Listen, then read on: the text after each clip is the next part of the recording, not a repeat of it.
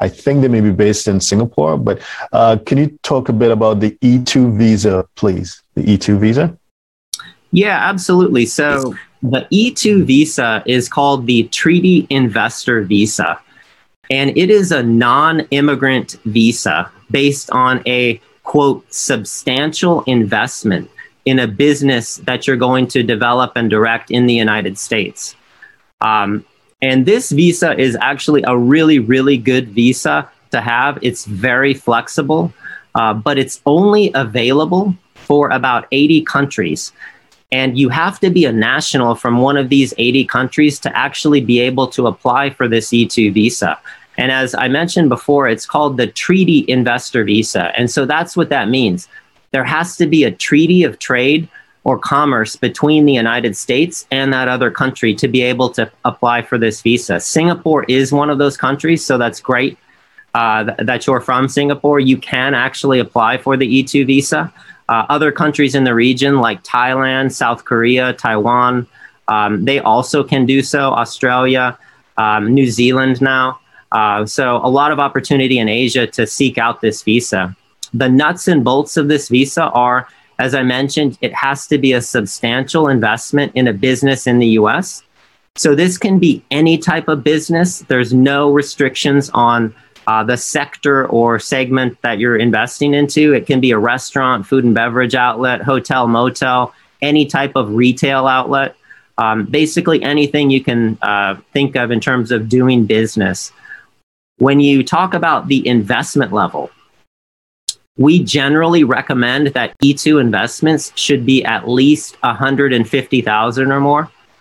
Generally, when you're over $150,000, you're on pretty solid ground, and the embassy is not going to give you much of a hard time usually on questioning whether that's really substantial. And then the higher you go, of course, the more safe ground you're on. We've done E2 investments for much less than that. I just wouldn't recommend it because the government really wants to make sure that this is enough money to get your business up and running, and it is substantial. You have to have a company registered in the United States. You have to have, or I would highly recommend that you have a physical office that's outside of your home. The government doesn't like home offices for doing business in the US.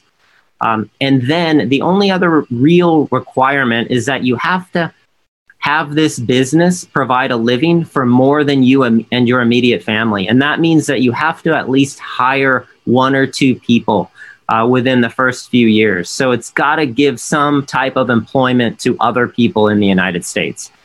But other than that, for flexibility, a great visa. It's a 5-year multiple entry visa. And you can continue to renew that visa indefinitely as long as your business keeps going.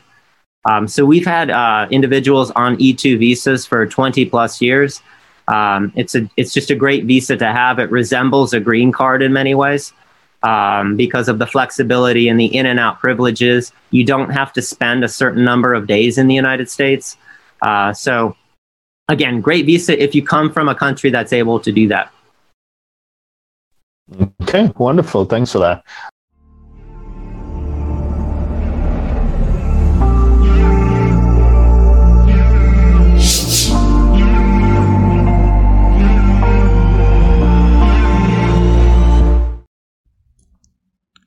Please subscribe, like, share, and comment below.